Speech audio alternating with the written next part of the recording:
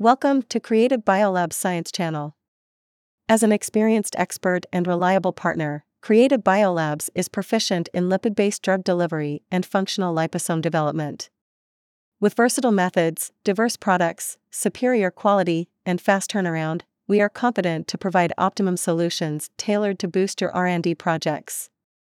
Dear friends in the audience, you are welcome to listen to our program on time every Saturday night.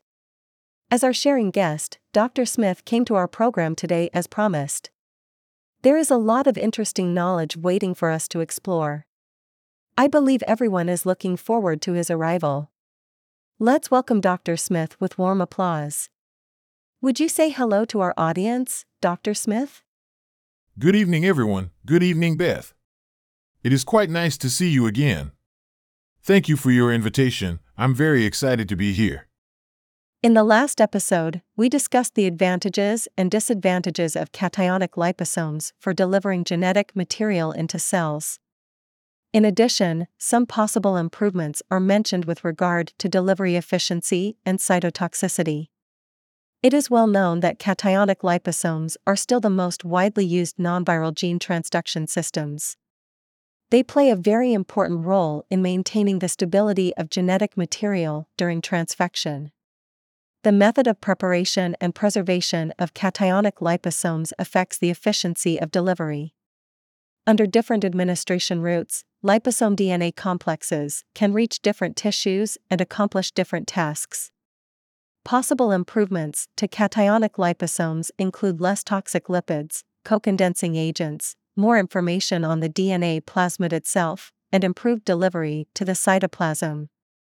Next, we review the research progress of two other liposomes, anionic liposomes, and sterically stable liposomes, in this field. Where do we start, Dr. Smith?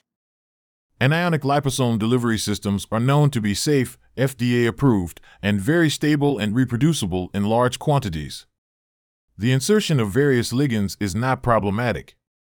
Although the encapsulated DNA is well protected, its efficient encapsulation is a major disadvantage. Typical DNA is about 50 to 200 nanometers in diameter, difficult to wrap. Supercoiled DNA can fit into this cavity. However, most researchers have attempted to pre-shrink DNA into smaller particles to improve encapsulation efficiency. Ideally, individual DNA molecules should condense. In general, however, this is not possible for DNAs below 30 kb in size. Also, this can only happen in very thin systems, and at higher concentrations, condensed DNA may precipitate. Besides this one you mentioned, what else could pre-shrunk DNA cause? Another problem with pre-shrunk DNA is the high salt concentration, which often needs to be reduced in size in the presence of other condensing agents such as polylysine. The encapsulation efficiency may reach tens of percent, while supercoiled DNA at high concentrations may be encapsulated with 10% efficiency. More demanding reversed-phase liposome preparation techniques can yield higher efficiencies, but require larger liposome sizes and higher experimental effort. Could you please talk about the downsides of anionic liposomes compared to cationic ones?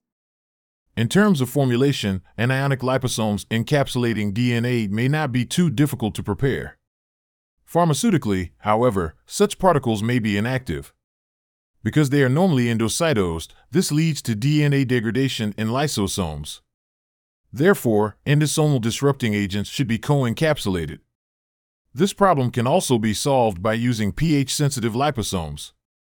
When the pH is lowered, this liposome disintegrates and fuses with the endophage membrane.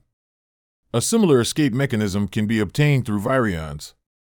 However, they trigger an immune response. Synthetic virions, made from pure lipids and containing fusion polypeptides, may be less immunogenic. There are no real data on such systems as of yet. The pH-sensitive liposomes can improve DNA transport from endosomes to cytoplasm, while sterically stable liposomes can improve colloidal DNA biodistribution. As you said, we have seen above that the optimal system may be DNA encapsulated in pH-sensitive liposomes. How about their biodistribution? Stealth coating can significantly alter the biodistribution of liposomes. While traditional liposomes are primarily cleared by cells of the immune system, the sterically stable coating reduces interactions with plasma components. This makes them invisible to macrophages. However, after prolonged circulation, these liposomes end up in many tissues with substantial biodistribution. They accumulate at sites of increased permeability of the vascular system. This usually occurs in tumors and at sites of inflammation and infection. In the case of common medications, there is often a therapeutic benefit in delivering the drug to these sites.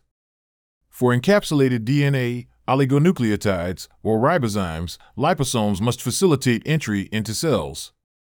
So, how can polymer coatings be designed? The polymer coating can be designed to peel off after a pre-programmed speed. Polyethylene glycol esters may have shorter lipid anchors with known dissociation kinetics, or polyethylene glycol bonds may be degraded with known programmed degradation rates. What are the advantages of these two methods? The first method is much simpler, the second method is safer and provides better kinetic control. For example, in systems where dilution is important, the same formulation may perform quite differently in mice and humans. In the first case, a bolus can result in a 5-fold dilution, while in the second, a 5,000-fold dilution. This is the result of simple thermodynamics, but it is important to show that animal experiments can be completely misleading, not only due to biological factors, but also due to the fundamental laws of physics and chemistry. However, when we have stable particles and stable retention agents, more chemicals can be added. For example, on such particles, one can attach various ligands and, ultimately, fusion groups and targeting groups. Recently, it has been shown that polyethylene glycol lipids can be inserted into prefabricated liposomes after incubation in micellar solutions. How to describe the role of polyethylene glycol lipids in liposomes?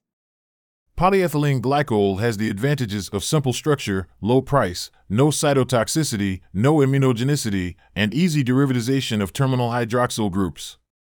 The polyethylene glycol polymer with both hydrophilicity and flexibility can form a hydration film on the surface of the liposome. It can hinder the adsorption of plasma components to the liposome surface, thereby reducing the reticuloendothelial system's community to liposomes. The result is a prolonged period of liposomes in the systemic circulation. In addition, polyethylene glycol can also hinder the adsorption of certain proteins and cell adhesion. By the way, the steric hindrance of polyethylene glycols with different molecular weights and chain lengths is different. This affects the strength of its protection against liposomes. What kind of applications can this method be used for? This method can be used to prepare sterically stable genomes.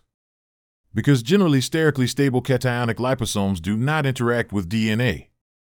Other ligands can be bound in a similar manner. Intercalation should be performed at higher temperatures and in a mechanically bonded bilayer to ensure rapid dissociation and diffusion of intercalated monomers. New advances in organic synthesis, physicochemical properties of liposomes, and related fields give us hope.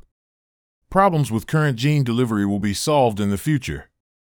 Although current generations of cationic lipid DNA complexes may lead to some commercial products, in the long term, increased control over stability and interaction properties may yield advantages over traditional and sterically stable liposomes. That is all. So much for our content today. Thanks to Dr. Smith for his wonderful science popularization. Thank you for listening. There will be more interesting knowledge waiting for us in the next program. See you next time. Thank you. I hope we will see you next time.